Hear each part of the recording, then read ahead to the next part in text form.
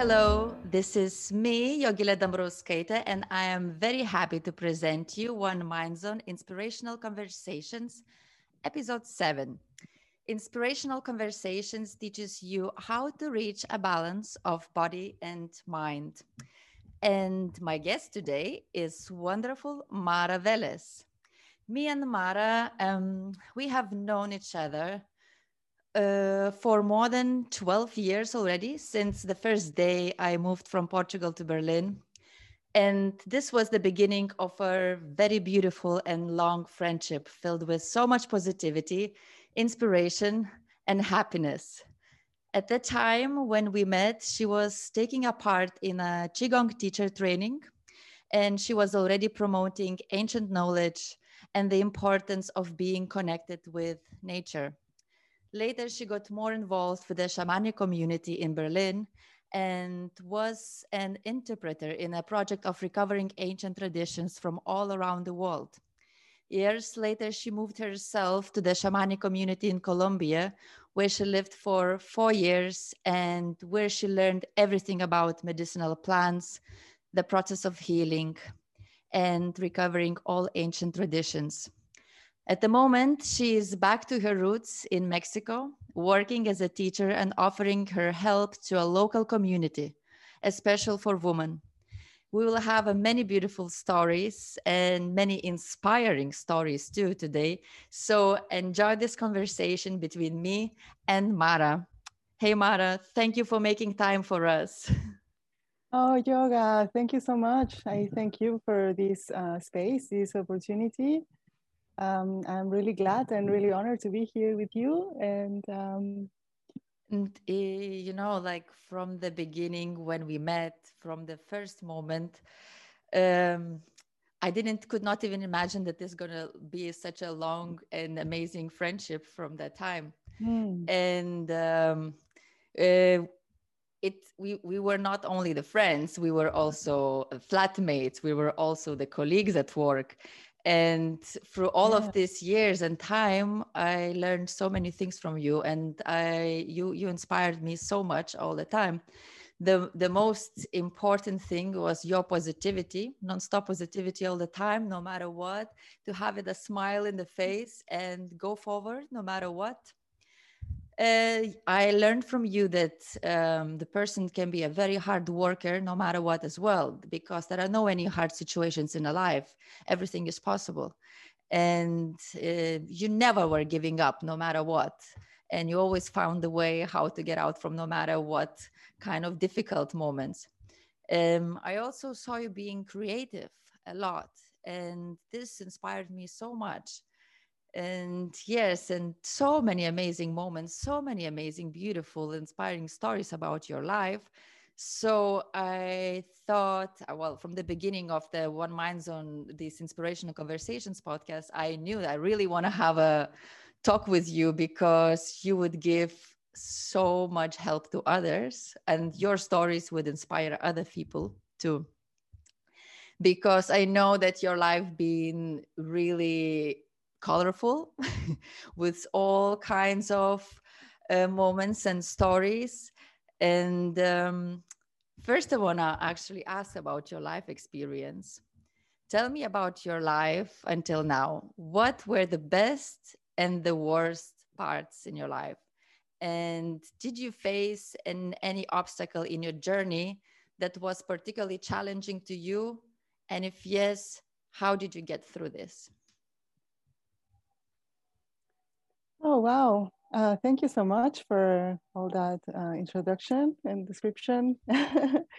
um, yeah, my life has been full of, yeah, like you said, really beautifully colorful. Um, a lot of experiences, many, many different experiences, probably coming from having parents. I mean, I was born in 78, so they were like very hippie, very young. My mother was only 16 when I was born. So, yeah, they they traveled very much. Like we moved to from Guadalajara to the Caribbean when I was very, very young. then we were moving from one home to the other and then to the other, trying to find like a place to settle. My dad was working in hotels, and I like had to go to 6 different primary schools. So every time I had like a new, you know how it is when you're like the new child in the group, right? In like a classroom. And like I had that many times. And so I would count that as like the horrible, like the first horrible experiences in my life. The being the new, right? And a lot of bullying and a lot of that, no? On the other, and always like being observed, no, by the others, a lot of explaining again why I'm there, why I always was also the youngest in my class. And so beautiful was to like grow up in the jungle, because Cancun back then, it was full of nature, full of birds and jungle, and I literally saw it grow and pretty much get destroyed by us humans. And yeah, so a lot of that, a lot of changes, a lot of ups and downs. My parents got divorced when I was really young. I was like 9 years old. Then probably this brought to or many not, probably not that. I wouldn't say exactly what was the origin of everything, probably just the history of the country or the life of my surroundings, the family, and all of the experiences of my family and my parents as well, and my siblings. But yeah, I think probably the hardest experience in my life was alcoholism, becoming probably becoming an alcoholic at the age of 11 years old, very very young. And yeah, very young. And yeah, so thanks to many things, I got over it, which is something like I never really, I don't know, an addict person, I would say, doesn't really realize that has a problem. Like I didn't. And most of the people that I've met in my life that have addiction don't recognize themselves as ones, as addicts. So since like being really young, my father wasn't there. My mom would work all day. I was just getting drunk in my walk from home to the school at 7 a.m. every day. And then continuing on the day, my mom wouldn't even notice because she was too busy trying to make money to feed us, right? So that's probably one of the most the hardest experience in my life. And yeah, nature and plant just helped me, plant medicine pretty much, without even knowing, and it just happened. It just happened. So I'm really blessed. Wow. Yeah. This is very long time ago already. So yeah. Wow. Who was the most influential person in your life? How do you think?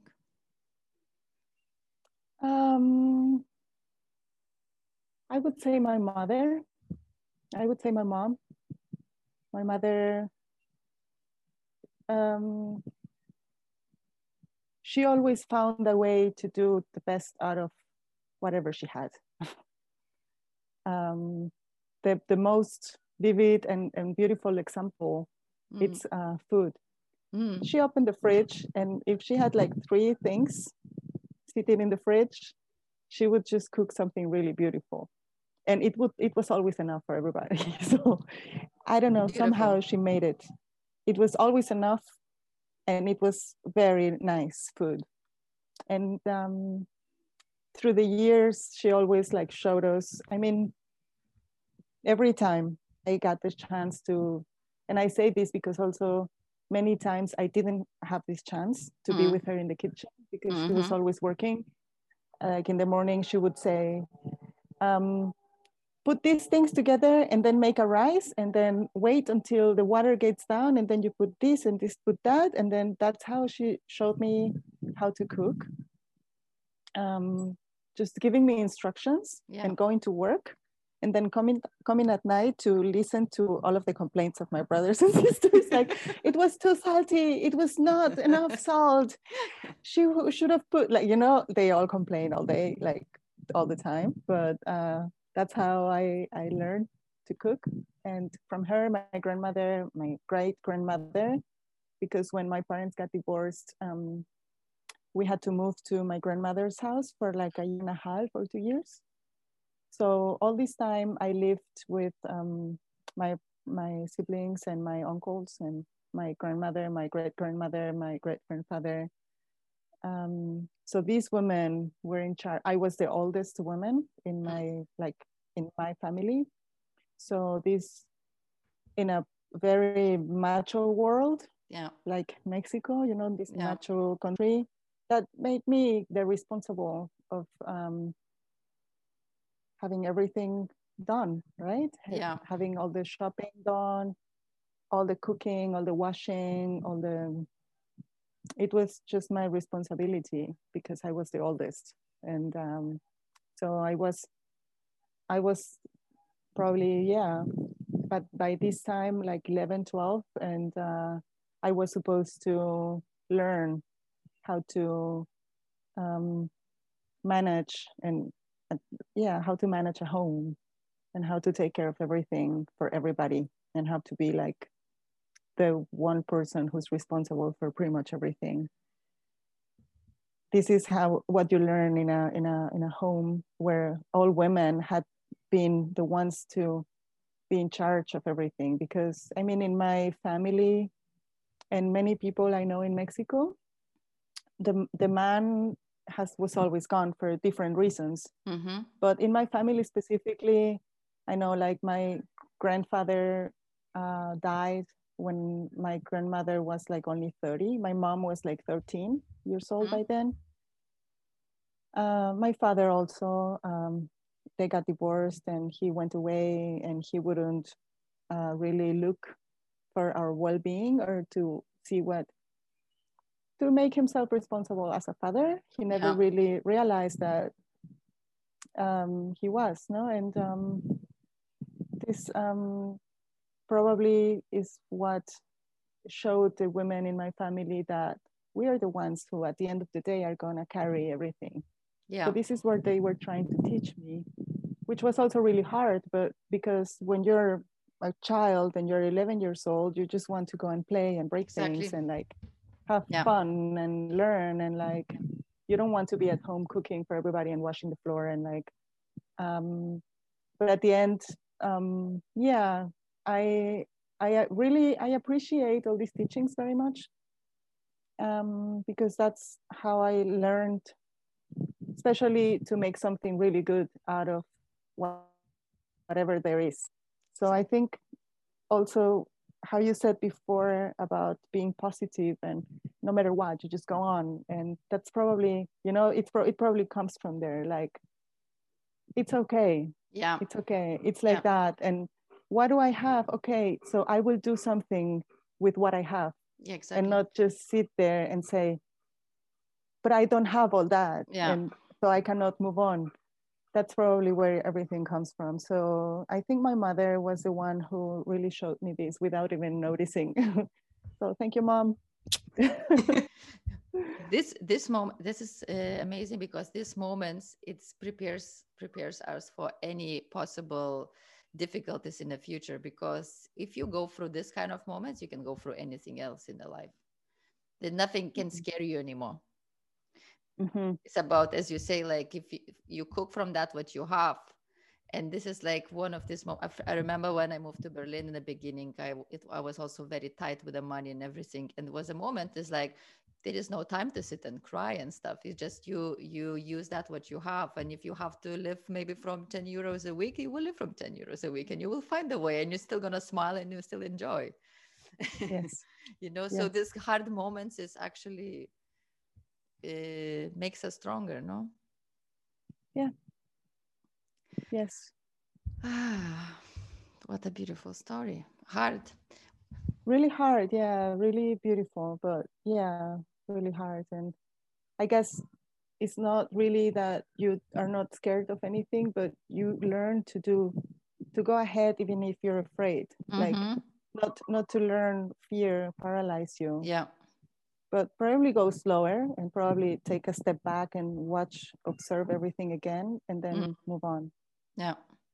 Yeah. I mentioned before that you were doing the Qigong teacher training back then in Berlin when we met. Explain a bit how Qigong works in a body and what are the benefits? Qigong. Yeah. Such a beautiful practice. Well, Qigong, there are many different techniques, I would say, or methods or ways of practicing Qigong. The one I was learning, it's very slow, and it's pretty much a meditation in movement. You're very much, you train very much your imagination, and all you do, I like it so much because it's like poetry, just poetry in movement, expressing through the body.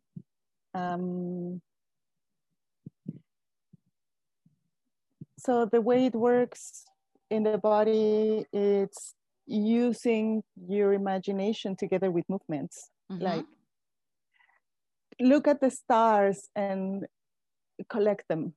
You know, these are the names of the exercises. Okay. Look up on the sky and collect stars, or spread the waves, the clouds.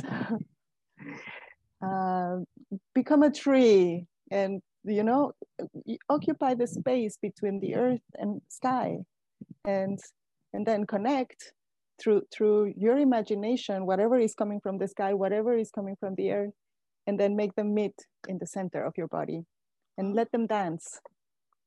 Let them dance. Let them do their thing, and then you understand that there is so much wisdom in the information that's coming from the sky and that's coming from the earth. Yeah. And just by calling it upon with your imagination, it's so much wisdom in there that it just goes and do its thing, and you don't even realize what really it's doing. You just feel it, and afterwards, it's everything. It's just better. I remember every time after class, I was like, everything is just better. I don't know. It's not like it was bad, but it's just better. It's not like I wouldn't know how to describe it. I wouldn't have words into it, but probably more technically explained, I would say it goes through all of the energetic channels of the body. Yeah. For every specific organ, and the connection within the organs. Of course, none of our organs works alone. Everything is connected and everything works together. So through the exercises, you allow these channels to move the energy through the body freely. Because of course, we humans like to do stuff. We get habits mostly, and we have tendencies that are toxic for us, and we don't even know it. We don't even realize it, or we do and we don't care because it's just so nice. And so we realize, oh, okay, you start realizing that something changed. And when you know something changed and you feel better, then you automatically become more aware of what you're feeling. Yeah. So you become more and more aware of what you're feeling. And of course, whenever you meet these toxic habits or tendencies, you realize, oh, because it works the same way. I'm feeling really good now, or this makes me feel really bad. Yeah. Or made me feel really good for a moment, and then it takes me this long exactly to recover. get back. Yeah. So you start going for the cheaper habits, for the cheaper habits and tendencies that cost you less of this energy of life, no? This strength, this strength for life and the power of your life. Yeah. So you start choosing more consciously what you do, what you don't do, what you eat, what you consume, who you talk to, what you look at. Of course, everything goes very slow. And sometimes it just happens alone. You don't even have to like work really hard on it. Exactly. So I would say that's the way Qigong works. It's also the one thing that started to show me how bad it was for me to drink. It was, I also had to stay sober for class because I liked it so much that I was like, I have a class, I cannot drink. I'm going to drink after the class.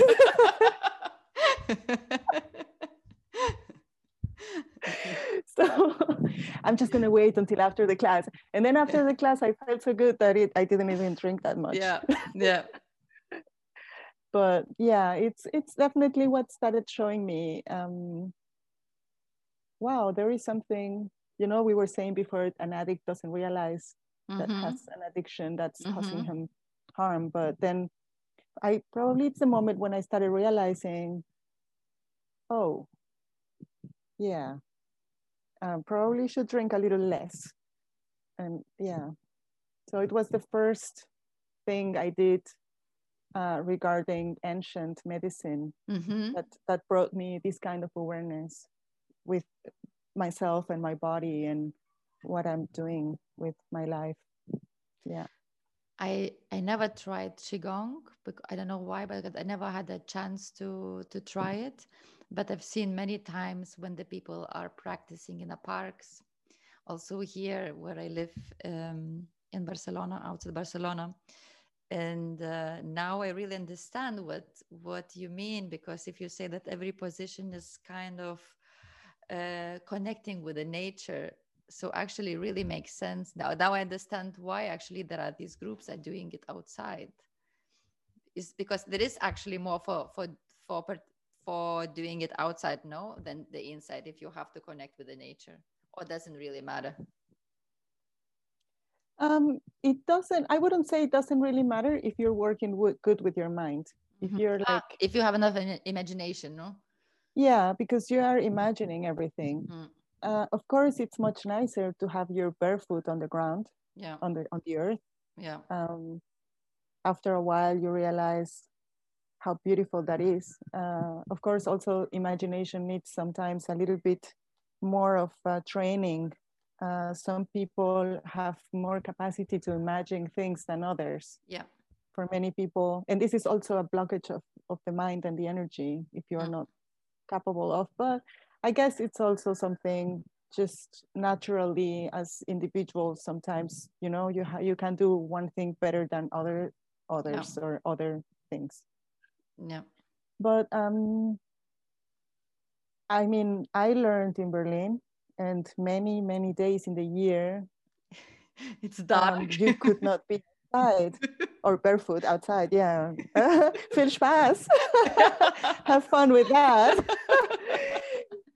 And so, yeah, my teacher had a very beautiful apartment, like an old building with like a really high roof, and it was all white, and the floor was like wooden. So it was very nice, and it felt like very organic, like to touch the wood floor under our feet. And anyway, we had like socks. I mean, it can get really cold in Germany if you want to. I went to classes almost every day, like all year long, and except probably the really cold months where I was away. Most of the time. And then she always made a intensive workshop in Italy. So that was mostly the moment where we could practice outside with our feet barefoot and on the ground, like on the earth. And that was really beautiful. Those were like the very intense, where we would do like 4 to 5 hours of Qigong every day. And but yeah, and also in the practice of Qigong, or in the one that I learned, you're not supposed to put yourself and expose your body to very extreme weather. Oh. So you're not supposed to practice outside if it's like really cold, or if it's very windy or very hot, or you're not supposed to suffer. You're supposed to be comfortable in nature. And it's not about suffering or sacrificing. You can perfectly, you know, put socks on, put a sweatshirt, be inside your house and practice. And you will have much more benefits if you respect your own limits, your own limitations, instead of trying to prove something. Like you have nothing to prove to anyone.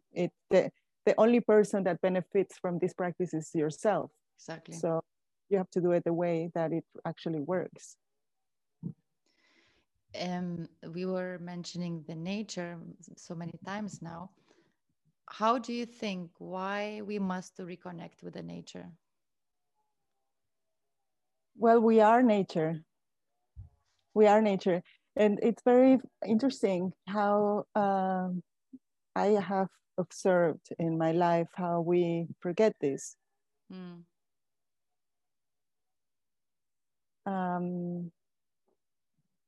There is one guy that sent me a video once, and it was I think it was like a little sea lion, a sea lion playing with a person, and they were playing like, you know, like you play with a dog. It's amazing. And I think actually, you know who that was? It was Kevin's brother. No way, really? Brian, probably. Ryan, I think, no? Ryan, yeah. He was a very interesting character. I learned many things from this guy. But he sent me or posted this video and said, I'll never forget it. Somehow it stayed with me. Men and nature acting together. How beautiful! Yeah. And it really kept staying in my mind. And it was probably this video that made me think, wait, as men and nature, I mean, men talking about humans, and nature were not the same, as we were two different entities, or not the entities, probably not the right word, but as if we were not part of the same. And then I realized, okay, this is where we are, humanity. We have forgotten. Completely. We have forgotten that we are nature, and we get so distracted by what the society expects from us. So we grow up, and then you're supposed to go to school, finish a career, make money, buy your things, and this is also these guys are called or presented as success or success in life, or the achievement of happiness, or what you're supposed to do. If you decide to do something different or something else, then you're crazy, or you're strange, or you're weird, and then you start being judged by society and by other people for doing something that you're not supposed to be doing. You're supposed to be doing like what everyone else is doing. So you don't take any time anymore to just sit there and think, what do I really want? Why would I really like? How do I feel? Am I angry? Am I depressed? Am I happy? And what would I really like doing? Okay, if I become a dentist, I will probably make a lot of money and will be able to buy all of those things that I cannot buy right now. But am I actually interested on doing that? On learning that? So And then also society gives you all this information and this education about being afraid of nature. Of course. Nature is going to kill you, a bug, a dog, what if it's sick? And Paranoia, yes, no? People having this paranoia nonstop. yeah. I mean, if you, um, I mean, I guess pretty much everywhere, but if you live in a place with like extreme weather, like Germany, where you have like, and it doesn't even get that cold as in other places in the world, but Yeah. I grew up in the Caribbean and living in Germany and experiencing this kind of cold, I was afraid of nature. I was afraid of cold. Like I suffered. I remember running from the metro station home because I didn't know how to dress properly, right? I was like, for me, long sleeves and pants were what you wear when it's cold. So I go to Germany and I have my long sleeves and my pants, and of course that's not enough. And you need like 5 layers of pants and 4 layers of, and then a jacket and then this and then that and then gloves. And if you forgot your gloves, you're Oh, lost. you're done. And I You're always done. Or your remember hat. you were always having the piece of ginger in your pocket, so it warms you up. Oh, that's true. Because I I totally remember. forgot. I To warm totally you forgot up. about that. You were saying, well, if you have to wait the S-Bahn, the train, for like 20 minutes or something, so at least I have a healing. I can warm Oh, myself up. wow. Wow. See, I wasn't that lost as I thought. You had your remedies. I had my remedies already. Yeah. But I remember crying, like running, like before I discovered all those tricks, no? Mm. And I would cry, like really cry, like, ah, cold, I'm never gonna get home alive. And my tears would freeze on my No cheeks. And way. I would get home and I would have like lines of salt here. Anyway, You so were really just suffering.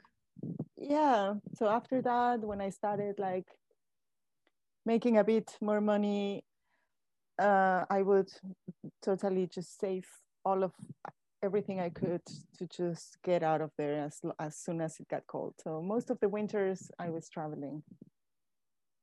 But yeah, that would be like an example where you can be afraid of nature, but probably not afraid, just like getting to know Yeah. and uh, and have respect, right, for yourself and for the world as it is, and like take care of what you decide. I mean, I decided to live in Berlin. No one made me. Yeah. So I had to be more responsible about it. So I guess that's what we really forget, probably, Yeah, that we because get to choose. I think it's also because when we grow up and the whole society or the whole education is saying from the beginning on, explaining about the nature. And for example, if I come from Lithuania, and then at school there is biology or something, and then they're explaining about different things, about the poisonous snakes, about the scorpions and the stuff, and they already scare you from the beginning on. They already put on you this fear and paranoia that you already scared from the small days, even to see these things. And of course, when you see these things, then you start freaking even out. So I think the we we educated already wrongly from the beginning on. Maybe we should be educated in a way that we should make a connection with the nature first. And I don't know, it's like it should be a completely different process in knowing the nature and getting to know the nature slowly. It's like not just saying that this is poisonous and this is bad and this you have to take care. Because me myself, I have myself so many fears of the animals or of the thing. But then I see more. I also travel to exotic countries, and more I see these things, less fears I'm having, because more I'm facing these things, more or less I'm scared about.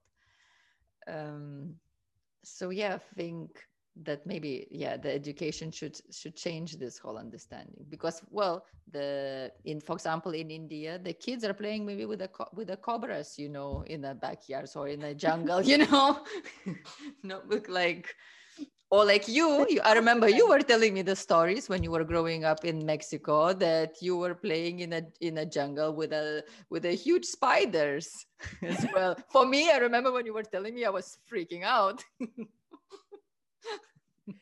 And for me, it was just so normal. Yeah. And I remember in Colombia when I moved to Colombia, and first we had like a dorm, and it was about 16 people staying in one dorm. Mm-hmm. And I was the one who they always called whenever a spider was inside. And for me, it was just so easy to take it in my hands and put it outside and let it go. And of course, you have to be careful with everything, because there exist poisonous spiders and you have to know a little bit about them. And like one time I was not careful enough, and there was a spider, but the cat had been bothering the spider, like had been playing with it, and the spider was really afraid of the cat already, and it was already in an attitude of like defending or fighting for her life. So I didn't pay attention to this, and I just grabbed the spider and it bit me in my hand, of course, because it was already, so she was like, How big was it? How big was it? Not very big, probably like this big, like this big. It was not a poisonous spider. You don't grab poisonous spiders with your hand. There is another technique that you can use to take them, with like a glass and a paper. And the paper under. Yeah. Just to take them outside. And of course, the first reaction, if you're somewhere and you're not used to spiders, the first reaction is to kill them. That's what humans do. And imagine if we are afraid of nature, how afraid is nature from humans? Yeah. I mean, who are the most dangerous beings on earth? Right? Yeah. We're destroying everything already. So yeah, don't take spiders with your hands if you don't know them. But yeah, for me, it was very natural just to grab them and take them outside. And I was even talking to them like, please don't come in here. You will get killed. Go away. I still do that, by the way. I still take them outside. And I go like, please, I'm sorry, I have to take you outside. Please don't come back. Someone might step on you, and there are the cats. So just go somewhere else. I remember when I was a kid. Well, now I'm less scared of the spiders, but when I was a kid, and my mom was not at home, my father was not at home, and there was a big spider, and I was panicking how to take him out. But I never was killing the spider, because for me it's like, you cannot kill a spider because it's not good. So, and I was just looking at him, like staring, like hypnotizing and speaking with him. And I was like really watching in him and trying to see him as a beautiful one, like trying to see him as like innocent and not dangerous for me, So actually it worked, because after a while, just looking at him and watching at him, I lost the fear. Then I took him out also with a glass and with a paper, but it took me a while to calm down, to hypnotize, to meditate a bit. And then I lost the fear. And probably the spider lost the fear as well. Yeah. Because they can sense, they know if you're gonna hurt them or not. Yeah. They know. I mean, sometimes they don't, but it depends on your approach, right? Yeah. After a while of practicing, trying to live in harmony with the rest of beings around, then you also learn to like walk slowly and more carefully and watch your steps. And yeah, so they can sense, okay, this person, this human is just doing its thing, and it's not looking to kill me, to assassinate just me. Freaking out. if you're like, ah, then the spider goes like, ah, like on your face.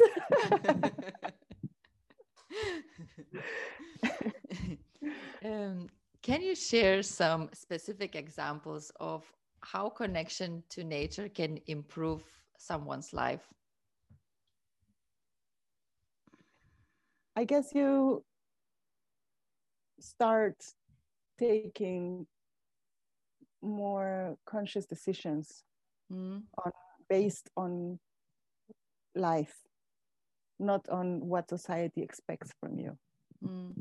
I believe that our disconnection has a lot to do with, as I said, no, like we are looking at another direction, trying to satisfy others' expectations. Yeah.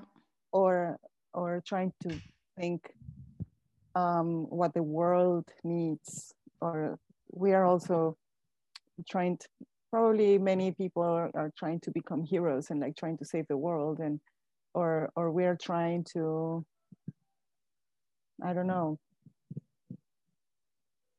doing things that would probably make us, probably satisfying the ego more. I think our disconnection with nature leads us to give more importance to make our ego happy than actually making ourselves happy and with life and with our own life. And so we, through this connection, we get to know what we really want, like our deepest being, what we really need to be doing or not doing, instead of just trying to make the ego happy. So instead of trying to do something to get like everyone's applauses, especially now, I mean, everyone, a lot of people that I know are just going crazy with taking pictures of themselves and and everything they do and make it public, and then and the rest of the time they're looking at what other people pictures and judging and criticizing. Oh, you shouldn't be wearing that shirt. You shouldn't be wearing that. What are you eating? Or discussing about opinions. But I think this. No, but what you think is wrong because I think this. And so we are looking at in another direction. And what is this? Why is this actually really useful for our lives? What do I get, or what does my soul and my heart really get out of winning a discussion about some political opinion? Which is only opinion, right? Or about criticizing other people for what they're wearing or what they are, how they are, imagine how they're dancing, or trying to say, I don't know, I could make a long list of examples of what we're all doing just to satisfy the ego, instead of, you know what, I actually feel really good right now and I don't need anyone's applauses. Or I don't need all of those likes. And don't take me wrong, I mean, there are many things that are being done online, like what you're doing, which are trying to share something that makes sense for all of us, especially now in all these times that we're living, where everyone had to go online, even if you didn't want it. Yeah, that's a problem. So this is forced to do that. We are forced to do that. Yeah. And many people are finding a way to develop.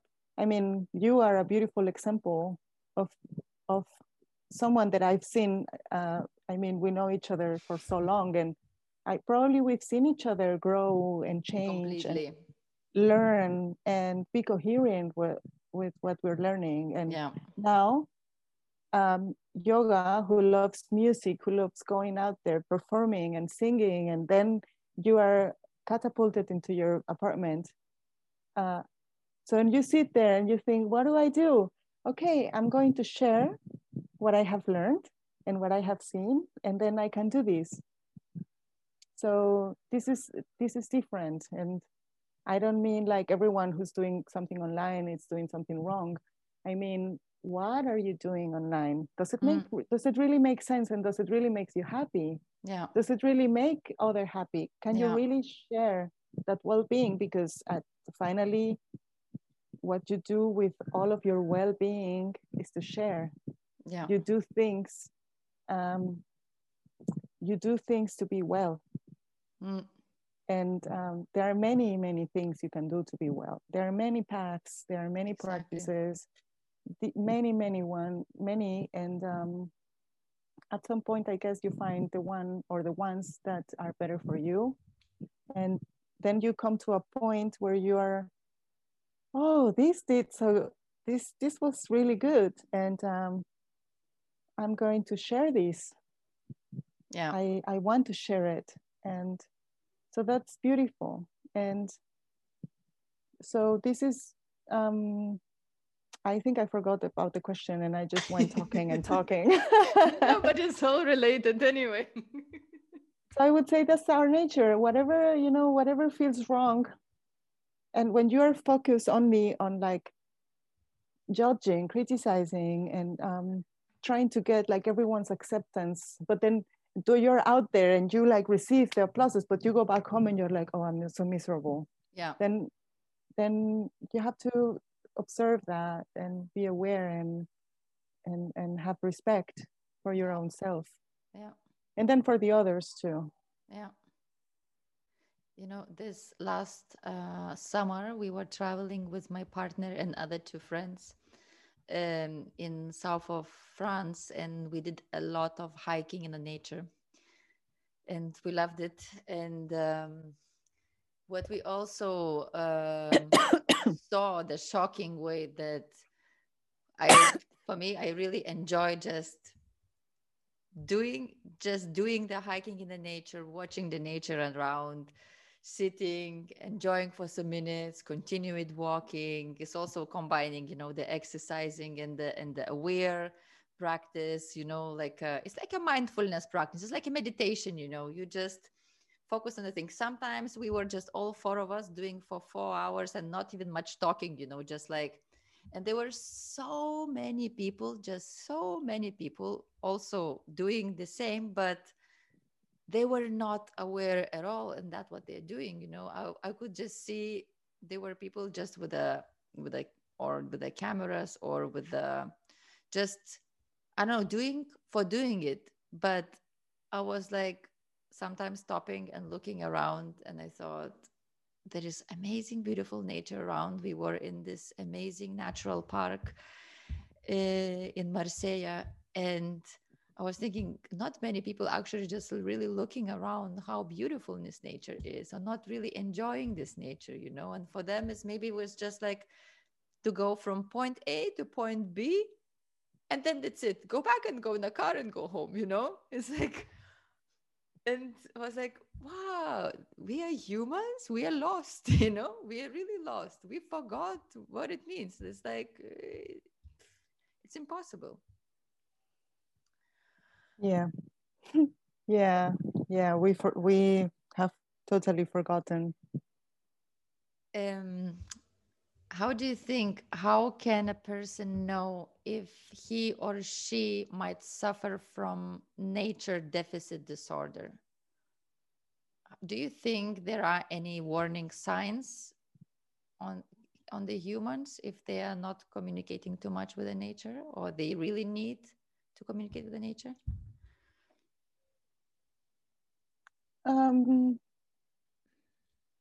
What happens when you are not consciously connected to nature? Because we are all unconscious or subconsciously connected with nature. I mean, we are nature. Mm-hmm. So when we are not consciously connected, probably there was an eagle that just flew by. I really. That's so beautiful. Yeah, just. Is this a sign? Probably. Does it mean anything? She's like, what are you talking about? Yeah.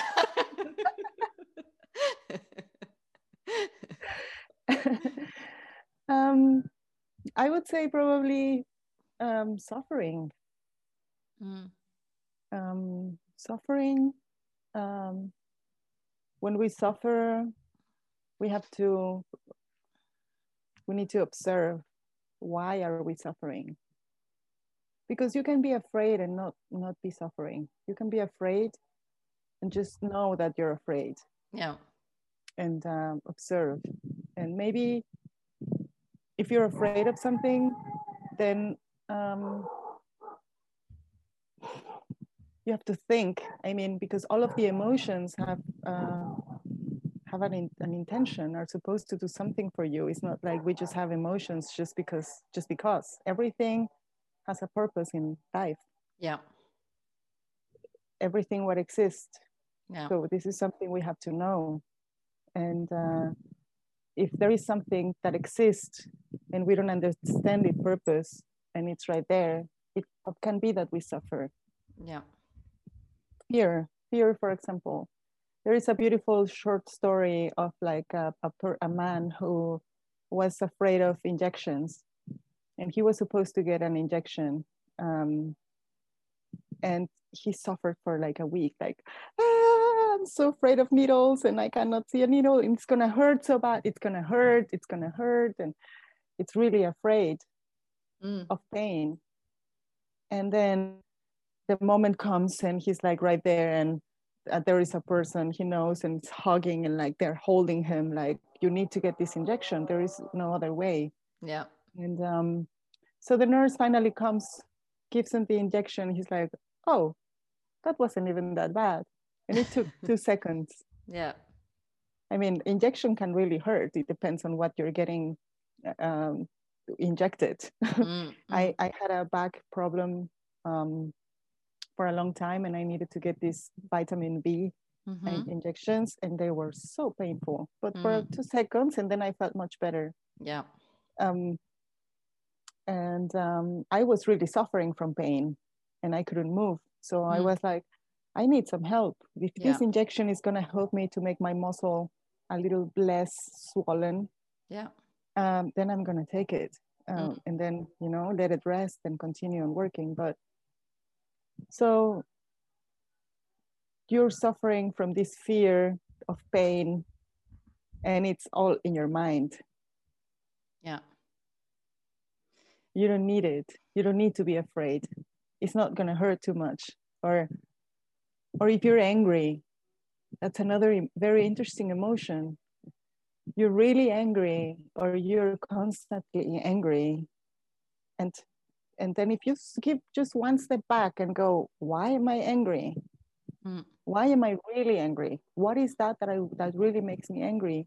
Then you will realize it's mostly many things that you don't want anymore, or you don't want at all. And you think you have to be there, or you think your mind and your mind construct and your education make you think you have to be there and you have to be doing what you're doing.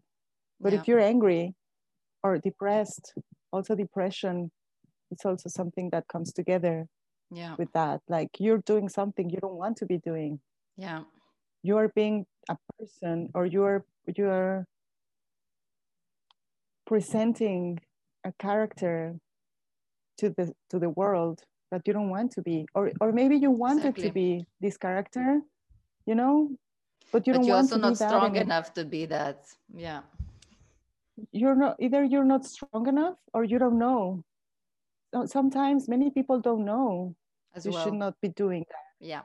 Yeah. Like, I didn't know. I can only talk from my own experience.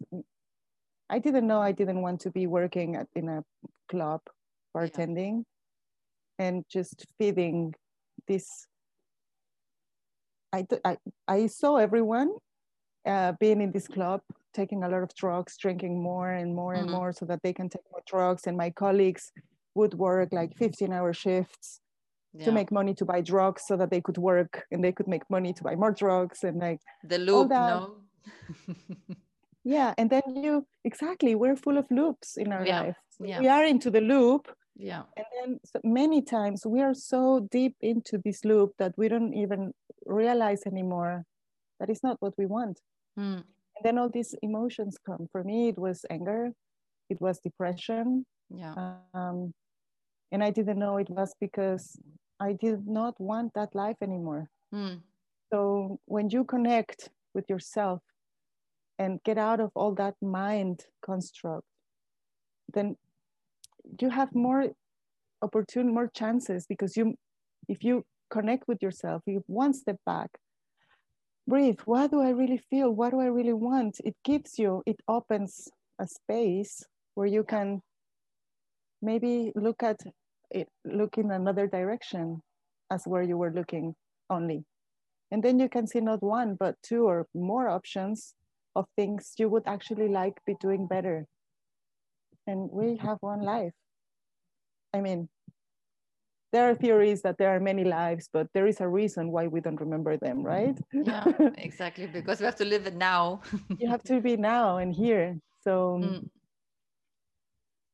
I guess that, yeah, could be a thing that we could do, like emotions. If you're not happy, if you're suffering, if you don't understand your emotions, you probably need to go one step back and sit down and connect first with yourself. You don't need to hug a tree. I mean, it's really nice to hug them. But if you don't have one really close right now, many people are inside their apartments and cannot go out. Mm. So you are nature. We are all nature. You can connect with yourself, and that's the first step. Sit down or lay down, close your eyes, or look at the sky, open the window, get some fresh air come in your house, and observe your emotions, observe your thoughts. Are they nice? Are they not? Why? Can you change what you're doing that's causing them? Can you not? Can you do it now? Or when? Yeah. So these are questions that you can ask yourself. What am I feeling? Why? Can I change it? Can I change it now? Mm. When? And then it's going to give you an impulse of, okay, it's my power and my alone to do things that make me feel happier, that make me feel better. And when you start doing this, um, you cannot go wrong, you know? Yeah. Always gonna lead you back to nature, back to the origin, and back to what we really are and what we really are doing here, Yeah. and not what society is telling us, Yeah. or the capitalistic world, or whatever, anything else that's not, you know, aligned with nature. Yeah, this is true because there's a problem that everyone is trapped in this loop. And well, at least now it's the situation, I think, slowly gets better because people more and more promoting the connection with the nature, promoting more walks, promoting more awareness and stuff. I'm also surprised to see even stuff on the internet and see that, okay, it's people speaks about this more and more, and people actually, maybe now when we on this COVID lockdowns everywhere around the world and people cannot go out, the only way where we can go out, it is actually nature around us. Like I mean, since last year, I think, well, lately I was, since last years I was more and more going doing trips in the nature and doing long walks. But especially since this lockdown, I for me it became like really regular necessity, at least once a week, like very long walk in the nature. And I think more and more people actually got this too, because I also see the common friends and other people also here, or even in Lithuania, for example, my family is also speaking. Like I have a talk with my sister, and she's like saying, "Yeah, every day I'm just having a walk. So I'm going to the parks. I'm just looking to the trees and stuff like this." It's like, wow, I know that these people maybe haven't done these things before, and I still start seeing the hope, that maybe we are not still lost. We are still not. It's not the end. Maybe we Yeah, can reach exactly. that Exactly. slowly. but surely. But surely, yes. And is also what I also saw through the years. I had different people in my life, or different friends who maybe had no connection at all with the nature, for example. And I saw how these people were suffering from anxieties, very hard anxieties, and headaches, because maybe they never were in the fresh air, they were never enjoying the fresh air. And I really tried to explain them that this is the only way how they can get rid of the all of these problems, is just going out and relaxing and just switching off the mind and just doing just that. Go walk Yeah. and look around.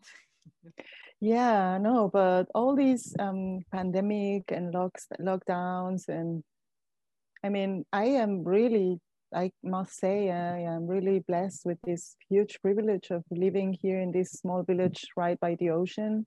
Mm.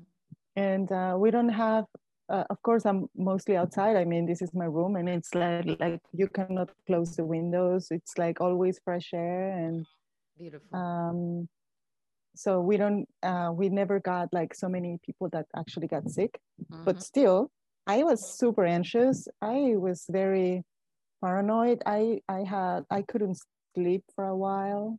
Mm. I lost 15 kilos through the whole year. Yeah.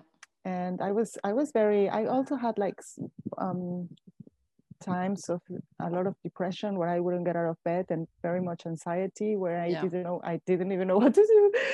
And of course, I mean, at some point I got out of bed and went to the beach for a walk, and it always helped. But Yeah. what is happening in the world is really, really bad, and it really hard for most of us, Yeah. connected or not, with yourself and with nature. Is like, what? It's Mm. I often say many people in the world um, have or had the idea of stability. Mm. Like, okay, I have a job, I can pay my bills, I employ a lot of time of I spend a lot of time doing my hobbies, doing the things I really like, and I like my job. And um, still, uh, it and it the whole pandemic and lockdowns move the ground under your feet, Yeah. and then suddenly you're not as stable as you thought you were. Yeah. Imagine all of the other people that were not stable at all, like were still looking to pay their bills, and like didn't really have a home, and like, I mean, all of the people that don't have a home. And Yeah. imagine for everyone. So there is like this vibration and this energy that it's global. And even if you are kind of centered in your life and have food on your table every day, you still feel it. Yeah. You still can feel it, and you still don't know what's going to happen, and no one knows what's going to happen Mm. except for maybe 6 people in the world who are like the Yeah. ones that are benefiting from Yeah. everything. The untouchable ones. The untouchable. So those probably are like laid back and like are like, feet Mm. up, and are like, Mm. I can wait for them all to die so that I can Yeah. finally enjoy. Yeah. I mean, I say it like this because I have to put a bit of humor in it. But of course, this is an extraordinary situation in the world where you cannot say, just connect with nature and everything is going to be fine. Of course, that helps very much. Mm. But you have to think, wow, this what's happening is really hard, And for me personally, I see it as an opportunity. I mean, if it wasn't for the Exactly. pandemic and the lockdown, we wouldn't be talking to each other Exactly. and recalling all these beautiful memories and doing this with the intention to share with others, and hoping that it's going to bring a lot of benefit for a lot of people Yeah. who get like the calling or the feel this connection with what we're talking about. Yeah. So whatever you can do, whatever you can share, um, do it. There is always someone who's gonna get benefit from it. But then again, we start with ourselves, right? Connect with our own nature and our own feelings, and then work on that first, and then share. And how do you think, what might people do during this pandemic to connect with wildlife, and how might that help us? Well, we know, obviously, we spoke about how it might help, but what could be the ways people to now connect with the wild nature?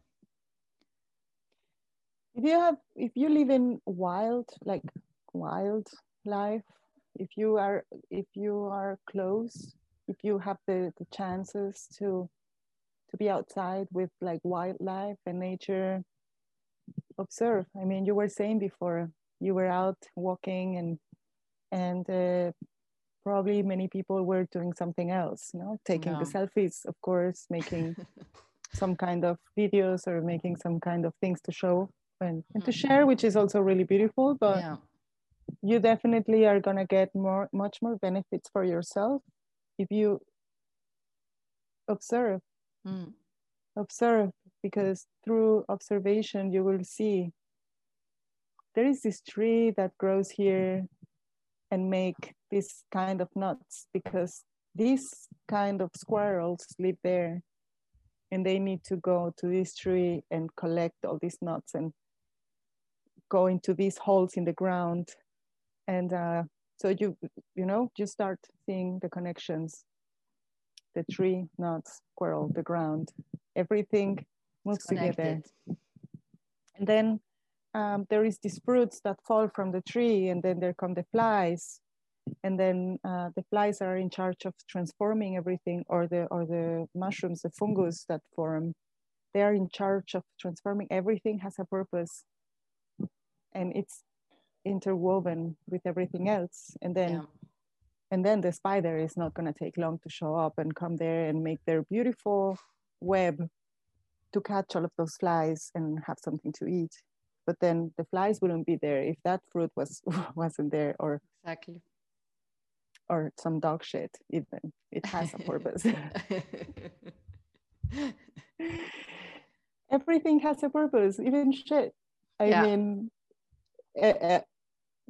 if you live in a wildlife, if you have this beautiful opportunity of being outside, observe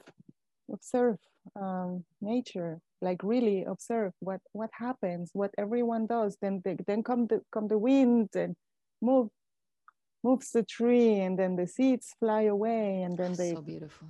Come other trees, and then the rain comes and fertilize the earth, and then the seeds start to open, and then blossom comes, and then the bees come, and then butterflies, and everything has a purpose, not only to be beautiful, but only observing this beauty, it's very beneficial to yourself. Even if you don't understand you don't have to understand why the bee is there and why in this flower and not in that flower.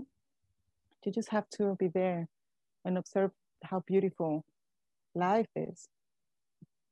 And this is also a Qigong exercise. Through observing the beauty, then you understand also how beautiful you are as well in this life.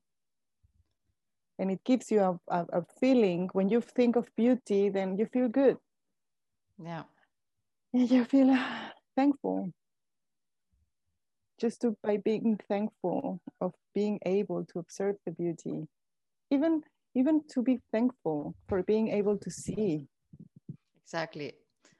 It's funny because I have this feeling, it comes to me very often when I realizing that when I see things, and I was thinking, oh my God, it's such I'm so grateful that I can see this beauty, and I can just experience this beauty, and every time you feel like it's like a magic, just from ability of seeing this beauty. Mm-hmm. Yeah, and the ability of seeing. I mean, you're not blind. I'm not blind. We can, our eyes function. My mouth, I have a voice. I can smell. Like, if you think, I mean, we take it for granted, right? Every day. But if you wake up every day and give gratitude because you can move your legs and you can walk. Mm. The last years were really challenging for me because I was in bed for months Mm-hmm. to a back injury, and I couldn't go to the bathroom alone for months. So now I get up every day and I'm so grateful for being able, for having legs Yeah. and being able to walk on my own to the bathroom. Like very simple things in life, you know, Yeah. just very simple things to be able to have drinking water close to Exactly. you. If you just start looking in another direction than far ahead in the future and just come back and again one step back and look around you and what is there, back like to my mom, you know, like what do you do have Yes. instead of what you don't have. Exactly. Be grateful for everything you have. And being grateful feeds you, feeds your soul and your heart and your mind and your whole being. And as we were saying in Qigong, you know, these thoughts have an effect in all of your energy channels and your energetic field. Yeah. When you're grateful, it's like one of the highest forms of bliss Yeah. for everything. And then you can share it. How can you be grateful and then angry, or grateful and at the same time aggressive, Exactly. you know? Yeah. And then what the person could do, the one who's living in a city, then to connect with the nature. Yeah. Is that enough just to go to the park and watch around and just sit there for a while and enjoy the wind and the grass and the sun? Well, if you can do that, you're already really blessed and you're already really lucky. But if you cannot even go out of your apartment, open the windows, let some fresh air come in. And I mean, right now, you have more fresh air in the cities because there are not so many cars driving around, right? And there are not so many planes. And we can think about how good this is for the world, for life, for the planet, for Mother Earth, you know? And then open the windows, let the air be fresh. Open the windows several times during the day so that you have some fresh air. And right now, spring is starting, you know, in the very, if I think, I mean, I had to think back on my life in Berlin, living in an apartment. And I think this is not possible anymore, but I used to be able to make a fire in my room because we had these ovens. So now it's like east apartments with like an actual fire inside of your room in an oven, you know, and that was so beautiful for me. Just like making a fire, I would sit there and look at the fire with the thing open, and then my You mean room. like the old ovens? Yeah, the old Oh, ones. Like yeah. back then, Exactly. I could still use them, and I think I don't know if you can still use them. I have no idea. Well, maybe they still exist, some of the very old apartments with this, but I guess more and more they are changing them. Yeah. They're changing. Yeah. Yeah, But but true, now I remembered as well. Yeah. yeah. And I would do that. I did that when it was like a little get back for me. That's what I like to going back to your question and like thinking what did I do? It was that like I would sit there and look at the fire with the thing open. Of course, it's not really helpful, and you can do it only for a little bit because then you have to close it. Otherwise, you're going to freeze. It won't get hot, no. Or open the windows, let some fresh air come in, some freshness, and then also you probably first don't realize it, but at some point you will. How the whole energy of your house changes if you change the air. Of course. Yeah. Everything goes away, like everything what's stuck there goes out, and then there is something new in. One thing that really helped me and saved my life many times, and that I always will recommend to people is, even with the window closed, look at the sky. Look at the sky for 10 minutes a day. And if you can make it 15, or if you can make it 20, do it. Just, I mean, if you grab your phone and start looking at some pictures before you realize it's going to be like 2 hours. So yeah, just like take 20 minutes, sit in your house, look at the sky and do nothing, and don't look at anywhere else. Just look at the sky. Let your eyes wander around in the sky. Let the thoughts flow. You don't have to concentrate or put your thoughts away or do nothing like in meditation that like concentrate in your breathing and stuff, which is also really beautiful if you do that, if you have these kinds of practice. But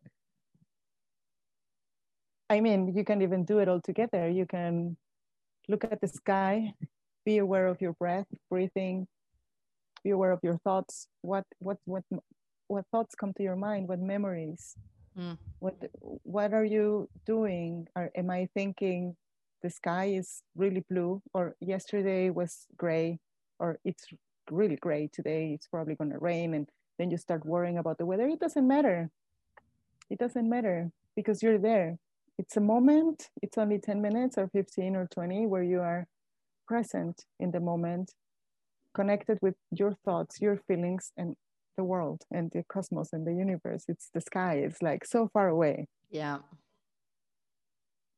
And it's doing probably something that we don't like raining or snowing, or maybe we do like it. But if you do it every day is going to be different. Exactly. The clouds are going to have a different shape and different colors, and look for shapes in the clouds, or the things we used to do when we were children. Yeah, before lay on the grass and watching the sky. Yeah, before we got distracted with what we were supposed to be doing instead of that. Yeah. This is something I highly recommend if you like live in an apartment and cannot go outside. Let's go now a bit to the shamanism and ancient knowledge and the whole healing experiences. How did your journey begin towards shamanism, and how did it develop through the years? Well, it definitely began with my husband. He started taking part in like shamanic circles and was always trying to drag me in. and I was resisting very much, like, no way, that's not for me. And I was like, no, what? You have to stop drinking for 3 days? Forget about it. Imagine that. Like, really, I was like, no. We have to, no. And after a while, because I wanted to travel with him, because we went traveling every winter. So at some point, we started to go separate ways every winter. He always wanted to go to India and meditate, and I just wanted to go somewhere where it was hot and like, party on the beach and like do fun stuff, or what I thought it was fun. I had a lot of fun. I can say. Yeah, I had a lot of fun, but I was not happy. I just thought I just thought that was my illusion of happiness. Like, of course I felt great, but yeah. So this one time I wanted to travel with him, and I thought he wanted to do this shamanic journey in South America, and I just wanted to travel with him. I thought, I'm gonna come with you. I don't promise you anything. I'm gonna just come with you and accompany you to whatever you want to go, but I don't know if I'm going to participate. Also, I thought that was another thought. I was definitely already interested on drinking ayahuasca one time, because all of my friends were drinking ayahuasca. Well, yeah, in Berlin also that time was very popular. Already. Ayahuasca, of course. Yeah. Everyone was doing or everyone wanted to participate. Everybody was. Yeah. Yeah. Yeah, it was when the big boom Mm. started, and so my friends were telling me about it. Everyone was talking about it, and I was already doing qigong for many years, and I was like, okay, but I remember thinking, okay, I might try it, but if I don't want to do it in the city, like drink and then wake up in Berlin, no way. Exactly. This is something I what you didn't. really don't want to do in the city, no? Yeah, yeah. And it was already after I was doing qigong for a while, because I was already aware of how sensitive I am. Mm. Um, I was starting to realize that's going to be really hard for me to like um, come out of an ayahuasca ceremony and then go into the train or in the metro and interact with other people, and Yeah. all this noise and all this smell of like diesel and the cars. Yeah. And for me it was already like, I don't want to put myself in that situation. So I thought, if I'm gonna try it, I want the whole thing. I want to be in the jungle. I want to be down at South America where the plant actually grows. And um, so that's what we did. So we went to South America and started this journey. Um, I went with him to do his second year of the Vision Quest. Mm-hmm. And I got there to the first ceremony. I had the intention just to be there and support. You can apply, or you could apply to, if you were not doing the Vision Quest yourself, you could be there and help. Yeah. It was a lot of work to be done. And so I thought, okay, I signed myself in to help. And Mm-hmm. then Matthias was into the second Vision Quest, and I was helping. And then I was, you know what? I want to do it too. And right there, right then, uh, it was a group that I can say now that I know a little bit more. Mm-hmm. They didn't really know what they were doing, Okay. but because you're not supposed to just go into the Vision Quest, you have to prepare like a year to Mm. do it. But yeah, finally they let me do it, and it was really beautiful for me. Really, really beautiful. I had like amazing dreams, and this is really something really hard, because you have to stay in a space of like 2 square meters outside, alone, and you cannot eat or drink anything for all the time. And so it's really challenging. And then I was looking to find a shaman. Then I knew, like, okay, I want to go for ayahuasca, and let's look for a shaman. That's a good one, because I already knew there is a lot of just people Mm. selling something and not Yeah. really knowing what they're doing. And ayahuasca is actually super dangerous, like Yeah. Well, it's really, very really strong. dangerous. Yeah, it's really dangerous. You shouldn't just go and do ayahuasca with just anyone, especially if they charge you like 100 euros Yeah. for a ceremony and are like 50 people inside. You shouldn't do that.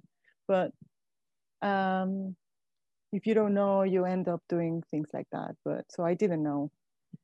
But everyone recommended this one same person in Colombia. So we Mm-hmm. went there, and I had my first ayahuasca experience, ayahuasca ceremony in this home that was made for that. Mm-hmm. And it was really amazing. I spent the first night doing qigong outside, looking at the sky. I had a conversation with the person that was guiding before the ceremony, Mm-hmm. because I had a lot of questions and I was really curious, and I was also really scared, and I Of was really course. nervous, and I had to ask a lot of things. And then so he asked me what I did, what I like doing. I said, well, I live in Berlin. I work as a bartender. I practice qigong. He's like, oh, that's very interesting. Why don't you try, if you want? You don't have to. I mean, you can also sit there or fall asleep or do whatever you want. But if you feel like, go outside and practice some qigong exercises and see what happens. And at some point, I decided, okay, I'm going to do it. And it was full moon. And Beautiful. um, there is this one exercise that's called Carry the Moon. Oh my God. So I was The doing that. full And package. the full package. The full package. It was so beautiful because then it was like as if the plant was showing me what it was like the plant was telling me, you're doing it wrong because you're supposed to be feeling this and not that. So you have to move a little. It was millimetric corrections that the plant was making. And these millimetric corrections in my hands and my posture and what I was thinking made me have a whole different experience. Yeah. And understanding of the practice and of life and nature and dimensions and the cosmos, and like it went on and bigger and bigger and wider, and I was so amazed. And so it's how it started. And then I thought for the first time in my life, this is what I want to do. This is what I want to do for the rest of my life. And of course, the first years I thought it was drinking ayahuasca and practicing Qigong at the same time, but it wasn't actually. That was just like the beginning of a lifestyle. It was the first hello, no? Yeah. So that's how it all started. Mm-hmm. And how did it develop afterwards? How it happened that you moved to Colombia, to the shamanic community? And how did it happen that you did this move there, and what was the experience there? Well, it all developed from this one experience, from the Vision Quest and the first Vision Quest and the first ayahuasca ceremony.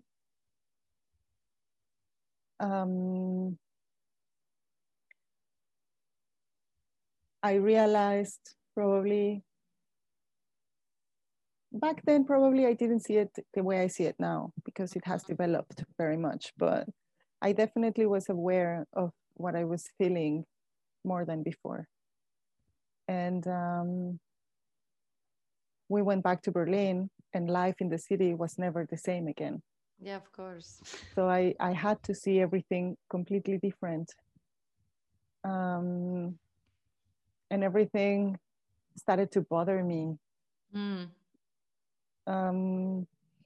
At some point, I stopped smoking.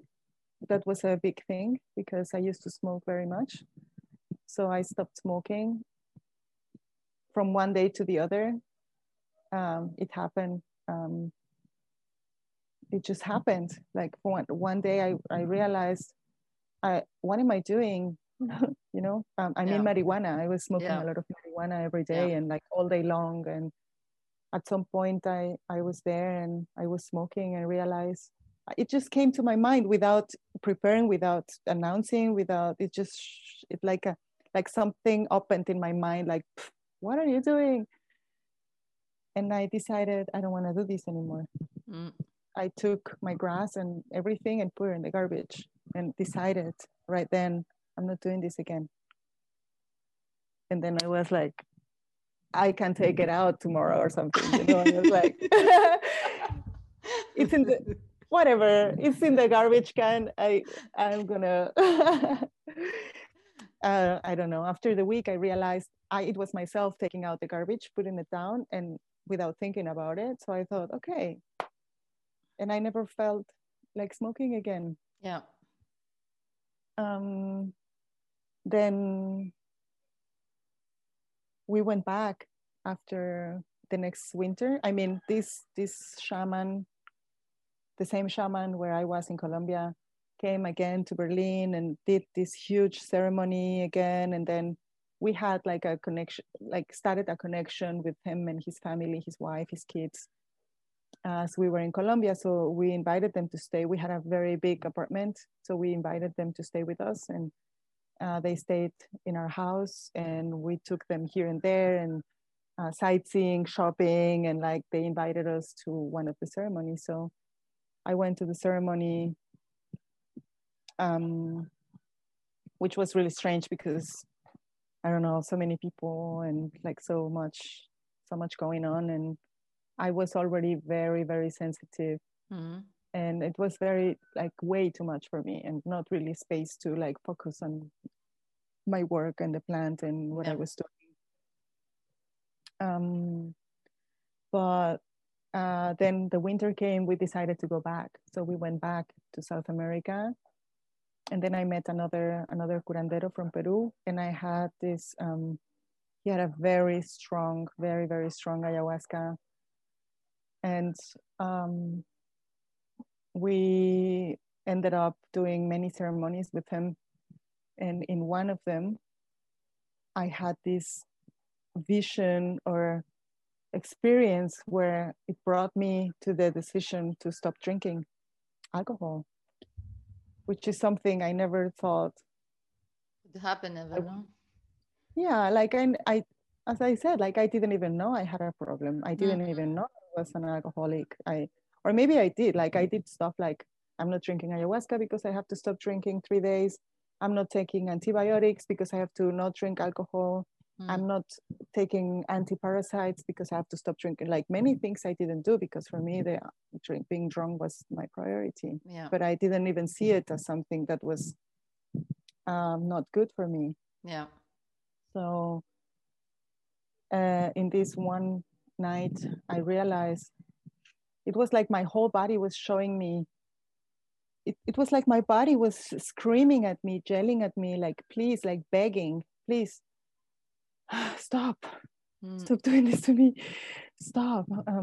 Look, it hurts here and there and here. And then it was like as if I had 20 years of hangovers together in one night.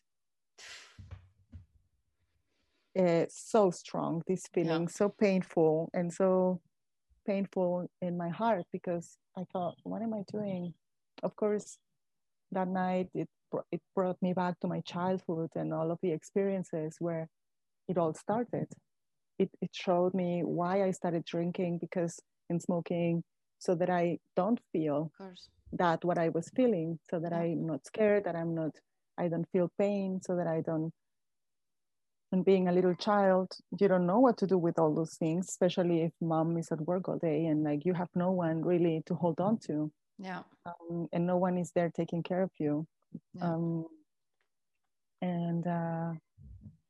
So this one night I realized like all of these things, that was why it all started and how difficult it was for me to like my whole lifestyle. Like I work in a club, I made so much money that I could, have a really good life and travel, help my family in Mexico. Just, just like abundance in, in another way, in another kind. Like I had money to buy whatever I wanted to buy and like to travel wherever I wanted to travel to go to. But I was drunk and my body was not healthy and I was not happy. And my body was already, my feelings, my emotions were already showing me. I also had this time where I was not a nice drunk. I was one of those drunk that were really annoying and really aggressive towards others and toward things and breaking things and talking really bad to people. So yeah, that one night, everything changed.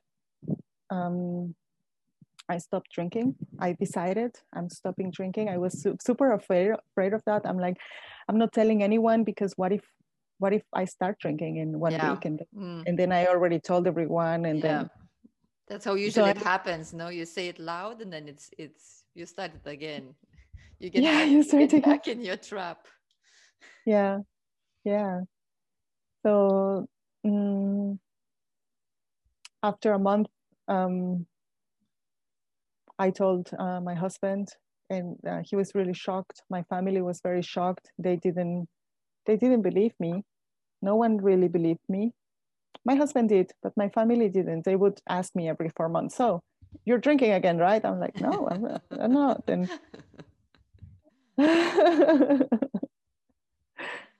so it's been now over 10 years. And after that, after stopping smoking marijuana and drinking alcohol, I didn't take any of other drugs. Occasionally I would have something else, but no, it was not really my my thing. Life in the city was impossible. Yeah. It was already like when after suppressing all of my feelings with alcohol and marijuana for 20 years, going back to feeling was really hard because I started feeling, and I am highly sensitive, which is also something I didn't know, which is also something I think we all are in different ways. But then I started feeling, just feeling, and I didn't know what to do with all that, and I was going crazy in the city, and so we decided to move away. I ended up coming to Mexico first because we had been doing the whole thing with the desert of Wirikuta was a thing.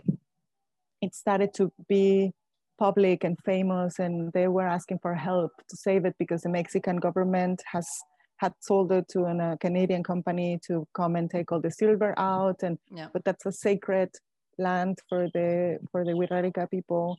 And already in Berlin, we were trying to gather money, and remember we made that party to collect money for them. So I really wanted to come to Mexico and see what they had done with that money, what was going on, and go and meet them. So I went to this family, this Wirrárica community in Nayarit, and it was really beautiful. They told me I also come from the Wirrárica people, which is also something I didn't know. They informed me, yeah, you have, and then they said, you have to go and find out who in your family was Huichol, who was Wirrárica. And so I was on a mission. I was like totally, and that was my mission. So I went to visit my grandmother, the elders of the family that's still there, and trying to gather some information.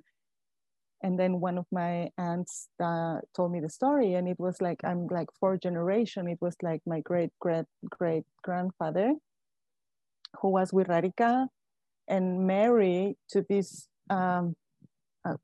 woman who came from an extremely rich family and powerful in the north of Jalisco.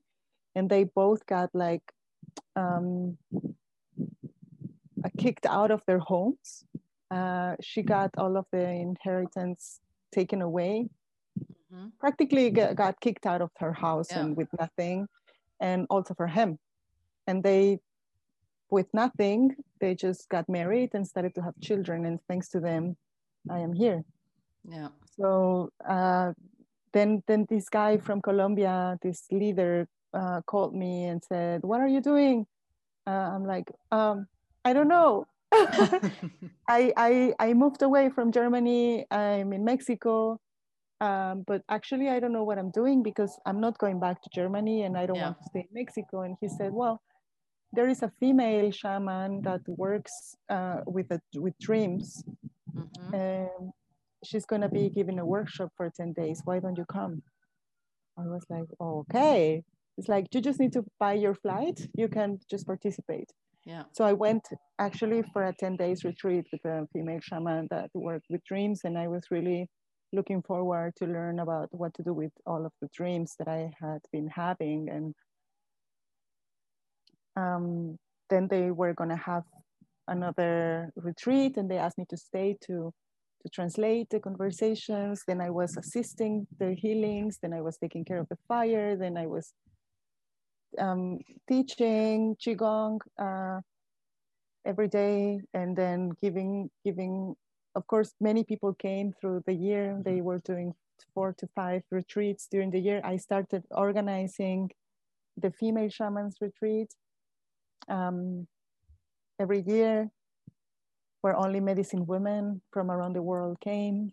So I was organizing, I was translating, assisting the healings and assisting the ceremonies. I started then in this place. A lot of people came from all over the world to take part and to look for teachings and healing. living always there and being always there, being the one person to talk to, people started to develop trust.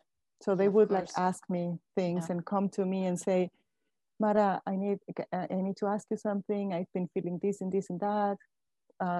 Is there anything you would recommend me to do? And I would like say, yeah, well, there is this, I think this one healer could help you because this person knows very much about what you're saying. So if you want, let's have a conversation I would translate. Or this other healer because he knows much more about this topic, or, I would do that. Yeah. Because I know them already, all the healers, all so well. And I knew a bit more than the participants, how they worked. So, and then after they left, because this takes 10 days, they go back home to Europe or to wherever, Canada or to wherever their homes are. And then there was the integration part where people were completely lost. And this is something I've been realizing also through the years. But there is a lack of integration programs in all of the retreats there are. So, but back then, of course, I didn't know. I didn't even know what I was doing, but people would we would Skype, or they started writing me emails because we didn't have really good internet back then there in Colombia. So they would write me a huge email and ask me things, and I would answer. And then when we had a chance, we had a Skype call, and this went for months until they felt they could go on with their lives together, carrying everything what happened in the ceremonies. So I already started doing it, helping people to integrate their process, just like that, so it developed like that. I started, and I was teaching the kids. I was teaching them English. I was also taking care of the kids, and yeah, I was doing many things in this community. Many things. So it developed like that. I ended up I was went for 10 days, stayed for the next retreat, continued on my vision quest. I went back to Ecuador where I started for the second year. I realized I don't like the vibe anymore of this place. So I asked if I could continue where I was because I like the teachers on the Lakota traditions more better. I had the feeling I can learn much more from these persons. They also came from North America, and they were kind of, I would say, real medicine people. And I really was happy to be learning from them, and they always had an advice, and I could call them and I could ask them things, and they were really guiding me through my process and how I am supposed to do things instead of just following a protocol. So I ended up finishing my 4 years vision quest in this same place, and I just ended up staying until the time came where I realized I was not happy there anymore. And I had to move on. Mexico was already calling me. I had been spending some months with my grandmother because she got sick. She's really fine now, but I could feel I need to be back, and I need to be closer to my family. I need my own space. And I had a lot of projects in Colombia. I grew a lot of tobacco, and I wanted to do things with this tobacco. Then I started growing medicinal plants, and I wanted to do things with these medicinal plants. And of course, there is this family. It was their house, and they were the ones who wanted to do things. And I already found myself with my head to the wall because there was a limit. Yeah. There was the limit of what I could do in this space, and I couldn't go farther on what I really wanted to do with myself. And I had a deep love with this project and this family and this space. But then, I realized if I want to stay here, I have to do things the way they want it. Yeah. And the way they want it is their way. It's okay. Everyone should just follow what they want. And what I really wanted was more. I needed not that they were not doing enough. I wanted to do other things and I could not do them there. So I came back and I didn't know what was going to happen. So here I am, starting. I have my first tobacco plant. This is why you had to be there, you know, learning these things, and now you can develop everything in different way. Everything happens for the reason. Back to the same point. Everything has a purpose. Yeah, it served the purpose, and even though I didn't know, so even though don't know, everything has a purpose in life, and you will see. So that's how it developed. It's a really long story full of many colorful stuff. Many healings. We would like cook ayahuasca sometimes for 3 weeks nonstop, you know, cutting, chopping the vine, chopping the leaves. How is the whole process actually of making ayahuasca? Well, there are different ways. There are many different ways, and depending also on what kind of medicine you want to prepare and who cooks it, and there are many different ways. But the way we did it, we cooked ayahuasca for like the whole year. And this leader would make really huge ceremonies in Germany, you know, like 4 weekends in Europe, at least 4 weekends with like Friday, Saturday, Sunday ceremonies with 60 people. It was crazy. So we had to cook all that ayahuasca, and all the ayahuasca we drank in Colombia. So we had to make like a lot of ayahuasca. And the way we made it was very ancient way of making it, that it's a kind of a honey that it's really concentrated, that you can then like dilute with water and make it more. And so it's like a concentrate. In the tradition, in the tradition of Peru, you use, I mean, ayahuasca is only 2 plants, chacruna or chagropanga, and then the vine, which is capi, the ayahuasca, the vine, you know, it's like sometimes it's like very thin, sometimes you have vine, like it looks like the trunk of the tree. Yeah. And then the leaves, and then you cook it for many days, day and night. Then you have to add the leaves. It's a really long and complicated process, like cooking the leaves and the vine separately. Then you put them together. Then you have to take care of it, like move it. And there are like all these things that happen that you have to be aware of. And of course, you have to pay a lot of attention on what you're doing, because you're cooking a medicine that a lot of people are going to drink. So you have to be aware even of your thoughts. Everything you say, like everything goes in there.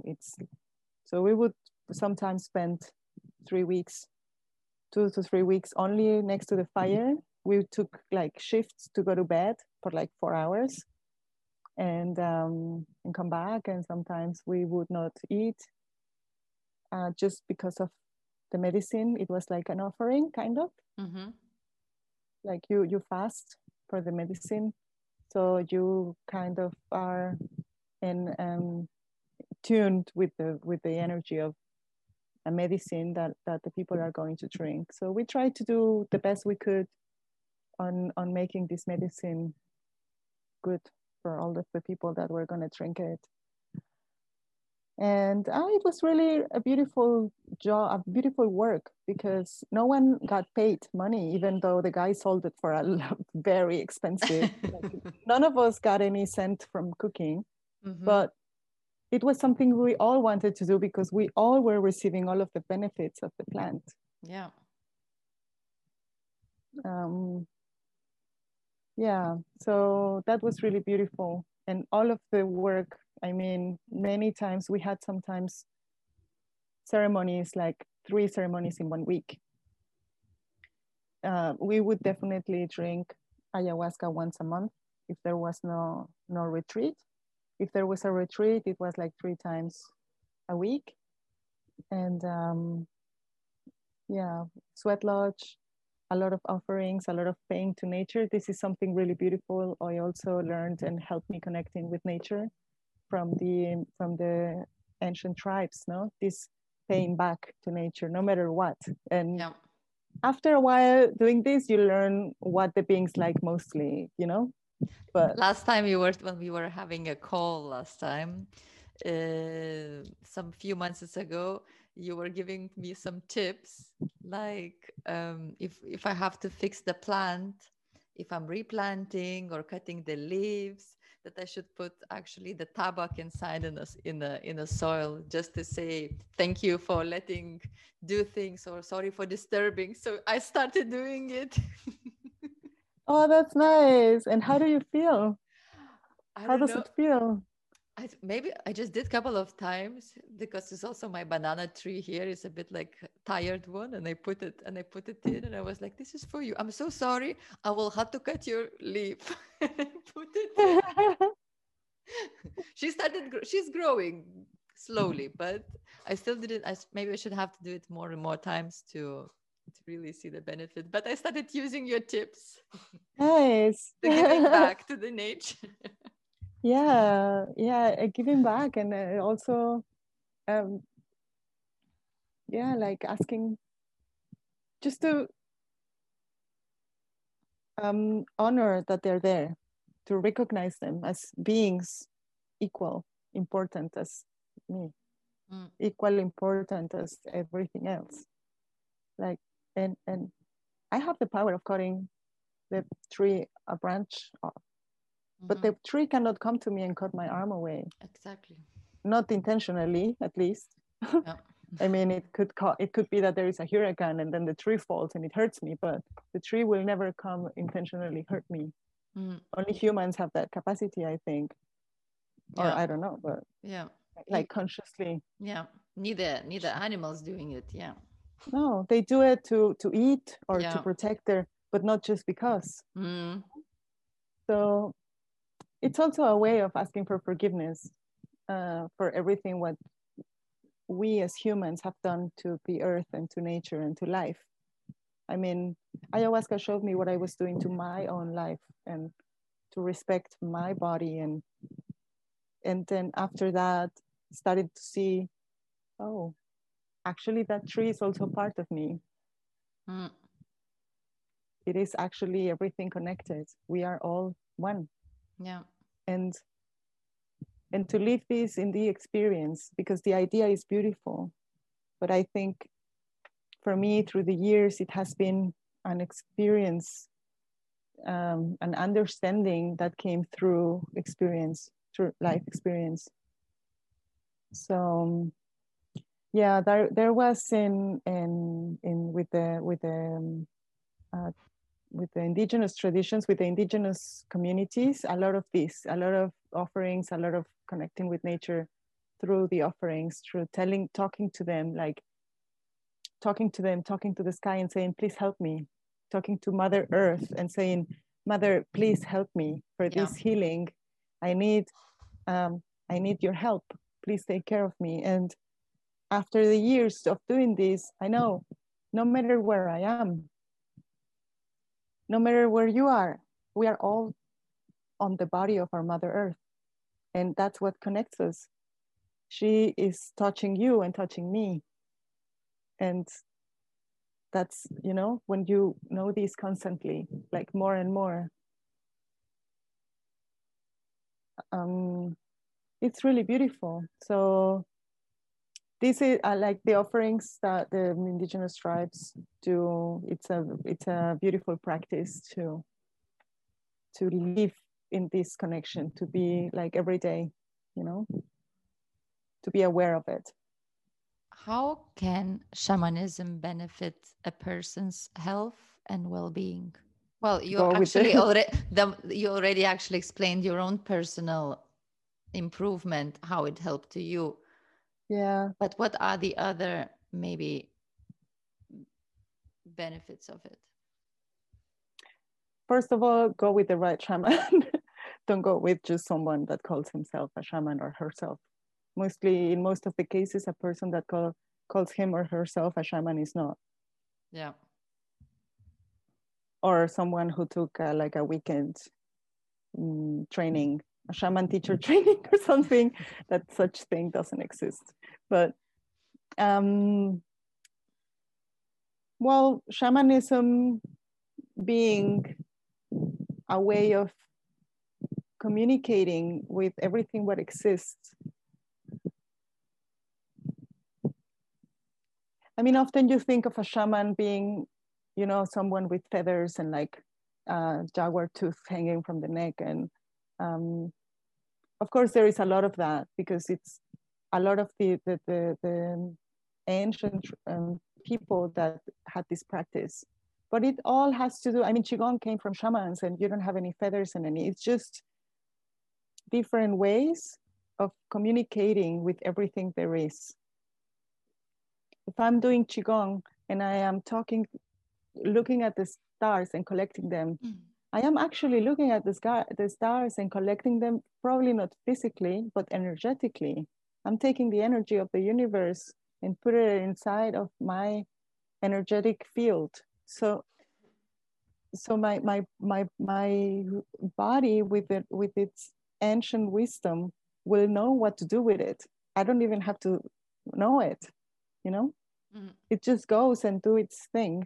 It knows where to go because it has always known. If we think of the ocean or the water we are drinking as we're talking, the water of the earth doesn't go anywhere. It's been the same water since the beginning of times. So imagine where all this water has been.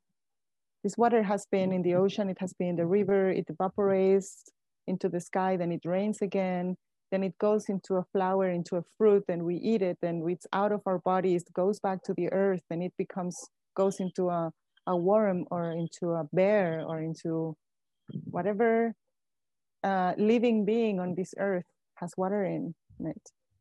And it's always the same.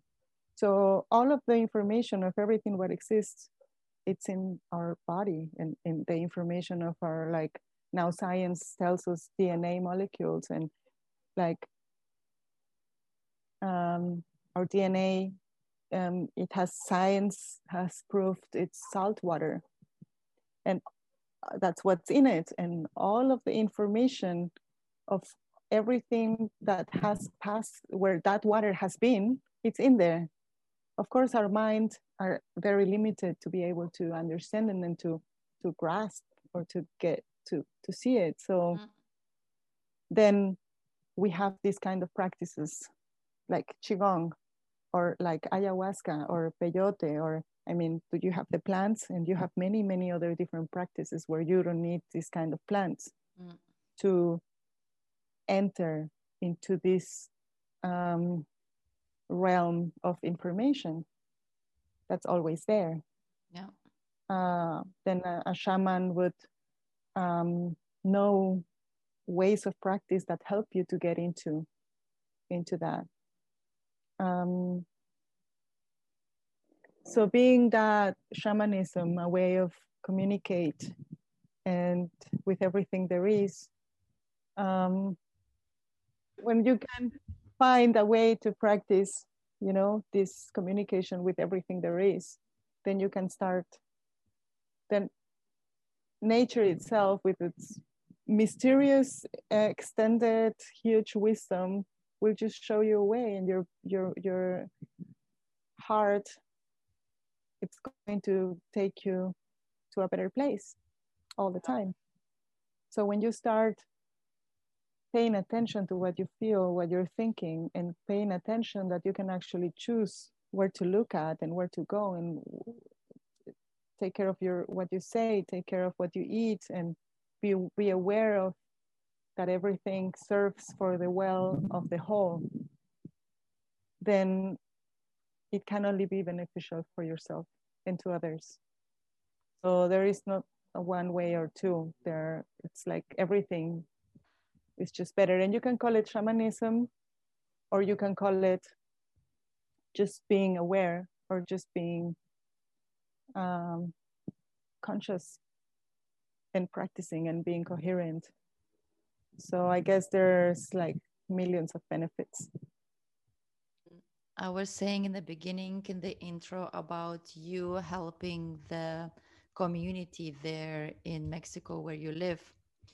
And I know from our previous talks that you're helping there many women in many different situations there, advising them and helping. And especially now when actually we are all women rising in the world, and the power of women is becoming more stronger and more energetic. If you, I wanted to ask you if you could offer women all over the world a magic tool that would connect them deeper with themselves, with the earth and with the divine, what would you offer them? Well, we women have a monthly blessing that reminds us that we are the creators of life. So we bleed every month. I mean, there are women that don't bleed anymore, that are older, but still know what it is to bleed, know what it is to menstruate. That is also another example of how disconnected we are from nature. If you look at how we have been dealing with this monthly bleeding, but I would say connect with your nature of life, connect with our nature of being the creators of life. Of course, we don't do it alone. We need the man, but we have in our bodies the capacity of creation. Connect with your blood, connect with your cycle. If you look outside, everything is changing constantly. Yeah. So women have this capacity of, we are also changing constantly. Our mood changes like during the day, and then depending on what our womb is doing, if we are menstruating or if we are ovulating or if we are, you know, all these phases of our menstruation It's related cycle. to moon as well. It's also with the moon. Yeah. If we then can connect it with the moon cycle, of course that's beneficial, but you have to start with your own, like being aware of where you're at right now. Yeah. Where you're at right now, and being respectful to it, because you cannot sort of make your womb do whatever you need to do for the day, you know. I do this a lot with women and with little girls. I try to find ways to make circles where we talk about it, where we say, what do you actually do when you're menstruating? How was your first experience with menstruation? How was the first time you bled? What do you do? What do you put into your body? How do you take care of yourself? What do you eat? Yeah. And then we come again to the point where we can see, I mean, if you look at commercials, you know, everything like media and like what the society tells us to do is like, pretend like nothing is happening. Yeah. Just go and ride your bike and go and swim and whatever. Just ignore it. Ignore it. We've been taught to ignore it, and this is taking you completely away of our power of life, of our creation, and disconnecting from our. Like a taboo, you know, like things you don't talk, since you don't talk about because it's dirty and it stinks and it's like you know, like all these things they have taught us, sadly. But to our own blessing and privilege, we're now looking at them, and still in this life, I think we can make it. I mean, our generation is the one in charge now to like change everything. Somehow we landed here. For a reason. So, we landed here for a reason, you know. We are the ones that have to take care of the future of the coming generation, the little girls that starting to bleed now. They should not be ignoring their bodies and their life and their necessities. So this is also something I learned from the indigenous traditions, like because my mom didn't get to learn all these things, and my grandmother did learn some of those things on how to take care of your body, and there were things you have to be aware of. But she never really had the opportunity to teach her daughters. So my mom, you know, I bled the first time and she passed me a disposable towel, and then I bought them every month to, and then I started to use the moon cup because it became the trend of like the ecological option. Yeah. After I learned it's extremely toxic, and it's not like the best you can do for your body. It's something good you can do not to produce any more garbage. But that's it. For the body, it's completely toxic. Then everyone starts having like myomas and like all kinds of things. So I started to use like cotton pads, like made from cloth, from cotton cloth or some natural fabric, and that you can wash and put to the sun to dry, and you can wear them again. I've been using those for probably 8 years already, and it's the best I've done to my body. And I also changed what I eat and what I do these days. Of course, I must say I am really thankful for that I can decide what to do in these days, and I can not go to work. I can call and say I cannot go to yoga. I cannot go to not talk to anyone. I'm just, you know, almost put a red flag out of my room and say, don't talk to me. And then I try to be alone most of the time, because in this moment we are very sensitive, like much more than usual. So that's why when we have to work and we have to do things, we're in a bad mood. And then comes this cliche, oh, are you in your period? Yeah. You know? Yeah. And I mean, it's not, it's nature. We're not supposed to be angry. I Or we're didn't not choose supposed that. to. I didn't choose that. No. Yeah. We are You not even chose supposed me. to be in pain. Yeah. And it's also Suffering. society. It's society that makes us suffer. Yeah. Yeah. It doesn't supposed to hurt. It's not supposed to be painful. It's just the habits that we don't know, that we're doing something that it's going to give us a lot of pain. Yeah. Because no one told us you shouldn't drink anything cold. Just that you shouldn't walk barefoot. You have to cover your belly. You know, just little things. So a magic tool I would give women is take care of your body, take care of your nature, honor, you know, your womb, honor your menstruation. There are many things you can do to have a much better experience. I didn't believe it could get to be a moment that you can actually enjoy. It's really beautiful. Like if you pay attention to everything you dream and everything, all of the visions you can, it's a moment of so much sensitivity and so much information is passing through your mind and through your being. You can write down things, color things, paint, create. It's much better, something expressive, even only to yourself, not to others, than to lay down and read a book. Yeah. After a while of practicing stuff, you realize if you read a book, it's like too much. It's already like too much information for you. It's already too much coming in. It's already there, so much falling from and from everything around you. And if you read a book, it's like, whoa, or watch a movie. Of course, it's entertaining. And it's like, sometimes you just want to go to bed and eat chocolate and watch movies all day. And that's okay. You should do it. That's much better than going for a swim using some uncomfortable tampons or cup. And then you go home and you have a lot of pain because your body is so hot. Yeah. During these days, you're not supposed to even take a shower.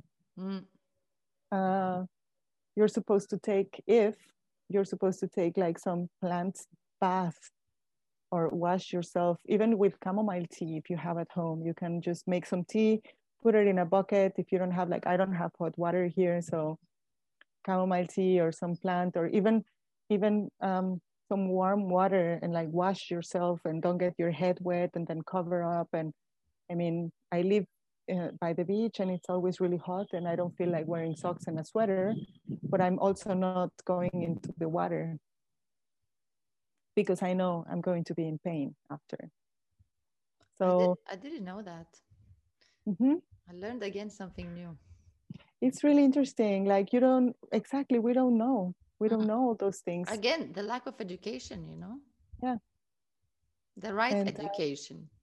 mhm, the right education and people should tell a woman that's in their period, you know what? Stay home. Come back in 3 days Yeah. at work. Or people should be more compassionate to, Yeah. to There us. But should be a new rule, like for every there should be woman a that has a period, it has a 3 days yeah, it should be a reward. law. Yeah. Yeah. Totally. It Yeah. should totally be a law. But again, But since we live in a macho society, oof, yeah, it's really a lot of work. But again, we have to start with ourselves. Like if exactly. I go out and I fight every day against patriarchy and like I help these women and I go and I do many things. But then the first thing we all women have to do before going into fights and into feminist protests and painting walls, destroying walls and destroying, which is really nice because we have to find a way that we get the attention. I mean, we're being killed, right? Yeah. But I would say before that, take care of your body, take care of your own being, take care of yourself. It's like connection with nature. You start with yourself. You start connecting with yourself as nature. And once you can have an understanding of the being nature, then you can start connecting with what's outside. And I think this would be the magic tool I would tell women. And then teach the little girls that are going to get into that world. Ask the oldest, ask the grandmothers. They know better always. They always know better because they've been here much longer. So Yeah. they just know. They know all the tricks, they know everything. So if we are in the middle, we have to be, serving the ones coming, learning from the ones that already know more. That would be, I think. It's very, very powerful tool. Yeah. Now it's time for the last three questions, what I ask for all of my guests. What does your morning routine look like? My morning routine, I wake up, I look out of the window into the ocean. I go and make myself a coffee and then take a shower and go to yoga. I've been doing this since I can move again. So I'm really thankful for that. I have a really nice teacher. And when I don't go to yoga, I go to the beach with the dogs, which is like a 10 minutes walk from here. So I walk with them. I have 3 dogs, so I go with them to the beach and let them break things. And we play and we run and we come back home like full of sweat and sand and dirt and then continue with the day. Gone with the day. So that would be the morning mostly. Sometimes it changes, like sometimes I stay and just water the plants if I didn't do it the night before, or if I'm bleeding, I mostly don't get up. I just stay in bed and like maybe go down for a tea and a hot breakfast and then come back and stay here. I'm really, really lucky for these opportunities of this morning. So I'm thankful for that. Beautiful mornings. Uh, The second question would be, what book have you recommended the most? what book? What book have you recommended the most to your people around or friends? It changes depending on the topic, probably. But I think the book I've bought the most is A Woman That Run with the Wolves that I've given to women. I had episode with Clara. Yeah, And yeah. she said the same book. Yeah, I She said actually the saw same that. book. And it's interesting because I think the first time I read it, it was with her. I think we read it at the Ah, same time, the so first time. So okay, we the could book is share a really lot about it. powerful then. Oof, it's really beautiful. I bought it many times for my sister. I just wanted my sister to read it and my mom, and they never understood anything. So I can say it's not for all women. You have to, it's not for everybody, but that's the book I've recommended the most, together with The Power of Choosing, which is also a book that Clara gave me. I will The check Power it of out. Choosing. It's I think a Canadian or French Canadian woman called Annie Marker, and it's a very simple written. It's like easy to read, and it talks about the power of making decisions, conscious decisions. So it's the book. That book I never bought. I read it from Clara, and then she gave it to me at some point because I kept looking into it and I was completely fascinated. And at some point, she gave it to me. And I've been, giving it to a lot of people to read. And I recently got it back, so I'm about to read it again. Yeah. So there are many, and they change. I recommend a lot of books, but those two, I think it's the most that I recommend to people. I will check the last one out. I will order it as well. Because after Clara told me the first one, I was like, I must check it out.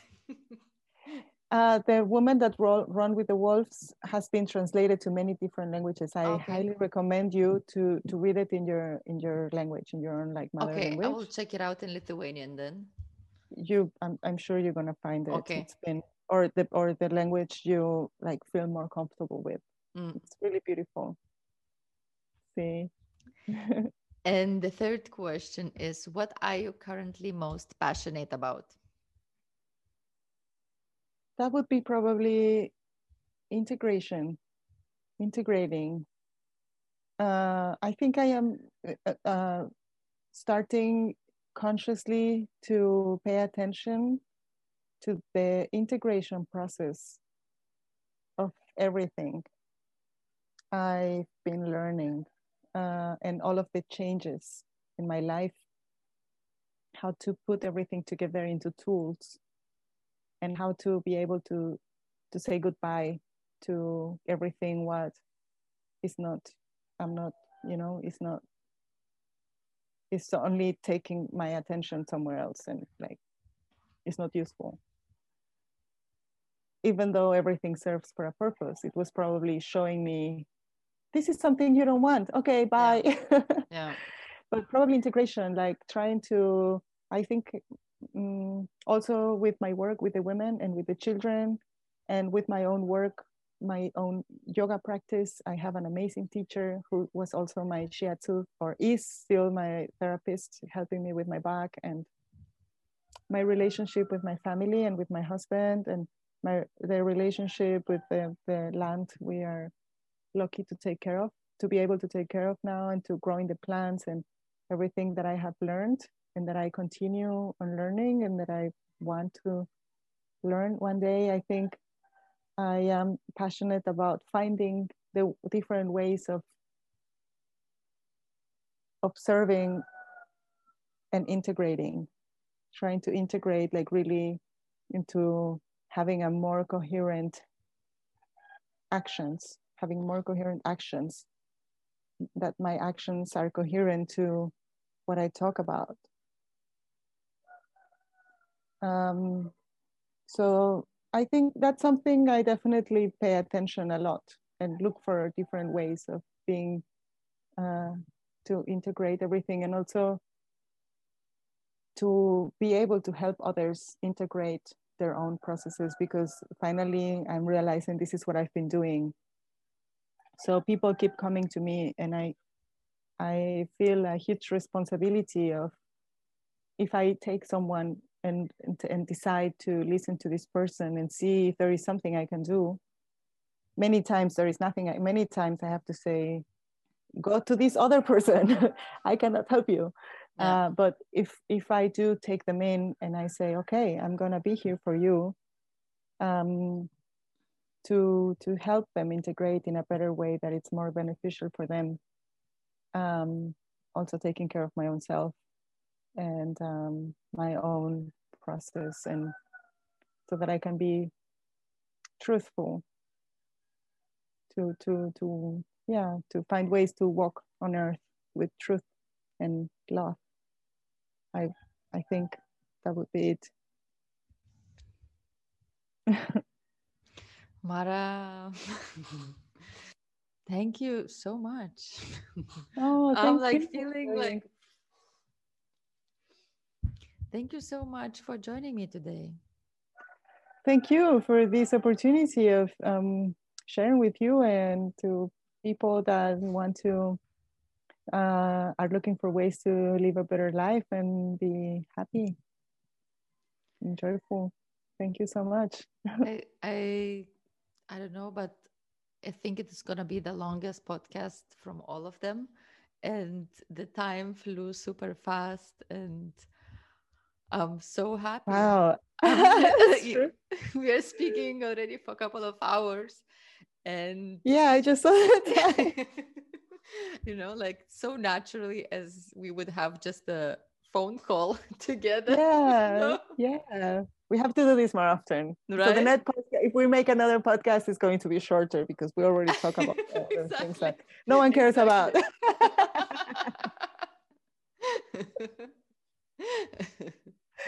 It was such a pleasure. Such a pleasure. Yes, yes. I really enjoyed it. Every word you said, because it got right into me from here to here. And I really hope that it did the same to other people. To the people who are searching for the connection with the nature, and all woman who is also trying to find themselves. And thank you so much. I hope so too. Thank you for doing this. Thank you for doing this and for just collecting all these amazing people. And like I was listening and watching your other podcasts, and like, Clara and Anushe, Matthias, like everyone has something very special to share. And I think it's so special when you see people talking from their real life experience. I don't know if this is how you choose us, but I think it's something really precious to be able to share with people. I think so. Thank you for that. I've been blessed that I met all of these people, including you, in my life. So now it's just, I have just to share them all with everyone. Like I'm super grateful for that. Super grateful for that. And for everyone, if everyone wants to get more any tips about yoga, on mindfulness or meditation, nutrition, and self-awareness, check the onemindZone.com, and you might find some interesting things for yourself, including a free mindfulness challenge package where you can set up your new goals, monitor your behavior, and track your habits, either good or bad. And if you like this episode, and I'm sure you liked it, the thumb up below and subscribe to my channel and get notified about the new episode as soon as it's published. The next one is going to be also very interesting one. So that's it for today. Stay healthy, y'all. Bye-bye. Gracias. Gracias.